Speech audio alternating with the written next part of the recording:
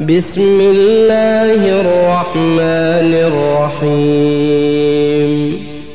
يا أيها الذين آمنوا لا تقدموا بين يدي الله ورسوله واتقوا الله إن الله سميع عليم. يا أيها الذين آمنوا لا ترفعوا أصواتكم فوق صوت النبي ولا تجهروا له بالقول كجهر بعضكم لبعض أن تحبط أعمالكم وأنتم لا تشعرون. إن الذين يغضون أصواتهم عند رسول الله أولئك الذين امتحن الله قلوبهم للتقوى لهم مغفرة وأجر عظيم.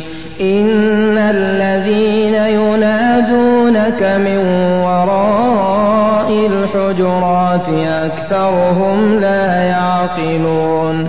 ولو أنهم صبروا حتى تخرج إليهم لكان خيرا لهم والله غفور رحيم. يا أيها الذين آمنوا إن جاءكم فاسق بنبأ فتبينوا أن تصيبوا قوما بجهالة فتصبحوا على ما فعلتم نادمين. واعلموا أن فيكم رسول الله لو يطيعكم في كثير من الأمر لعنتم ولكن الله حبب إليكم الإيمان وزينه في قلوبكم وكره إليكم الكفر والفسوق والعصيان أولئك هم الراشدون. فضلا من الله ونعمة والله عليم حكيم.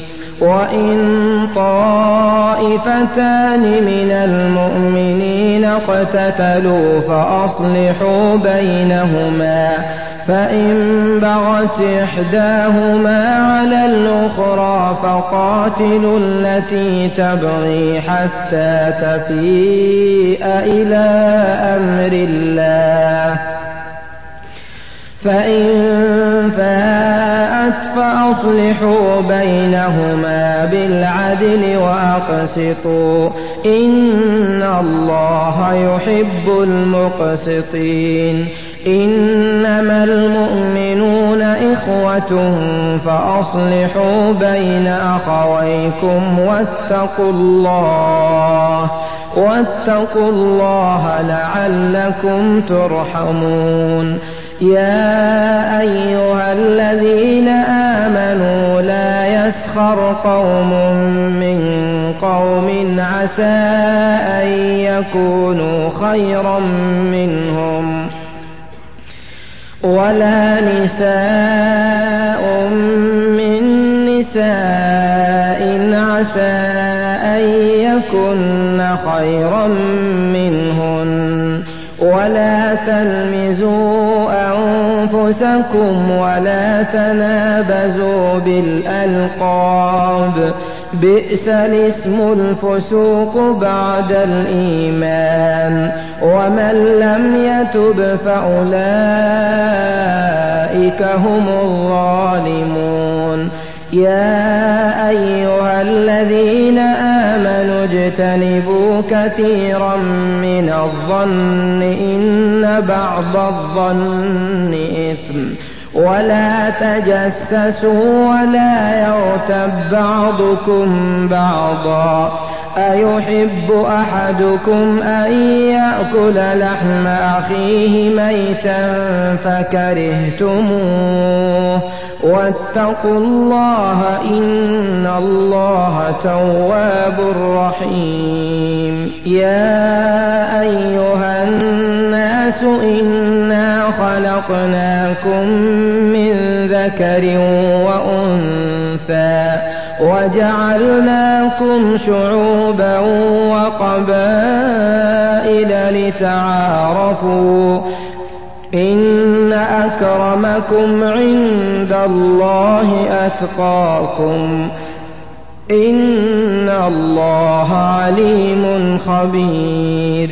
قالت الأعراب آمنا قل لم تؤمنوا ولكن قولوا أسلمنا ولما يدخل الإيمان في قلوبكم وإن تطيعوا الله ورسوله لا يلتكم من أعمالكم شيئا إن الله غفور رحيم.